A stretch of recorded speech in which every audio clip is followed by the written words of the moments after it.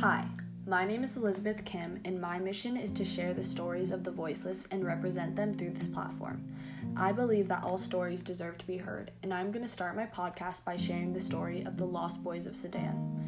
Dedicated to my all-time favorite movie, The Good Lie, I wanted to share the amazing journey and the valor of this group of children. Sudan's civil war uprooted over 20,000 Sudanese children, who we know today as the Lost Boys of Sudan. Most being only 6 or 7 years old, they fled to Ethiopia to escape death or induction into the Northern Army. They walked more than 1,000 miles, half dying before reaching the refugee camp in Kenya.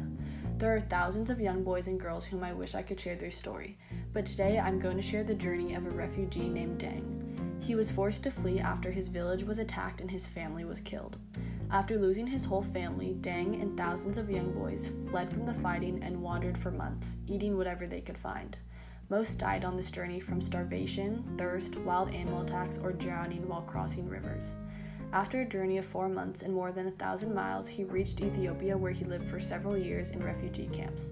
In 1991, Ethiopia began its own civil war, and he was forced to flee once again. Thousands of boys made a 3-month journey back through Sudan to refugee camps in Kenya. After years of waiting in the camps for the opportunity to have a new life, Deng was listed to come to America. You would think that his story ends here, but his new life was just beginning. A lot of you may come to new realizations, and I hope to open your eyes to new perspectives on the way we Americans are able to live. We routinely go through our everyday lives, and having resources at our own disposal is a normality. Coming from Africa, Deng accounts his arrival as being very overwhelming.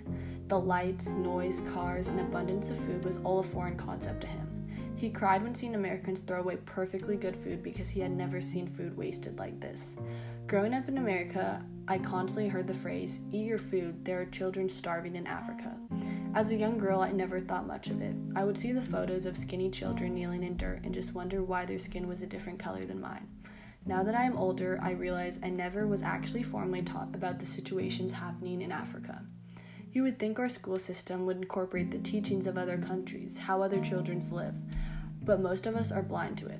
I can recall who was on the Mayflower or phrases from the Declaration of Independence, but if asked if I knew how thousands were being killed through genocide in Africa, I would blankly stare in confusion. This ignorance isn't stemmed from anyone's own lack of sympathy, but the fact that we never learned their hardships, never heard their stories. At the age of 14, I watched the movie The Good Lie. As I watched the movie, I cried as anyone would, but I had little realization that this movie I was watching wasn't fiction.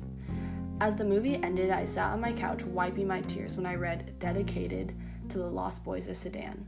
I immediately sat up and rewinded and read the word again. Dedicated. That's when I realized I wasn't watching another movie with characters made up from a false reality. I was watching the lives of people. Real people. I immediately grabbed my phone and Googled Lost Boys of Sudan. Photos, articles, and stories popped up, and I spent the night reading through every single one. I couldn't believe I had never known about this, never known there were children in Africa, facing death and war, while I was concealed in the comfort of my own home. Although Deng was able to escape Africa, many children were left behind. Deng explains how we need to be reminded about the people in Africa, particularly the genocides occurring there to this day. There was a lack of American action to stop the violence in Rwanda, and many said it happened because people didn't know the full extent of what was going on. We now need to use our voices and power to stand up for these people, and can no longer ignore the genocides happening just across the ocean. Deng's story is just one of many, and I hope through him we can all be empowered to make change. I hope you all enjoyed today's 5-minute story, and please check below to see resources to educate yourself and help. Have a good day, and remember to be grateful. I look forward to seeing you all next week. Thank you.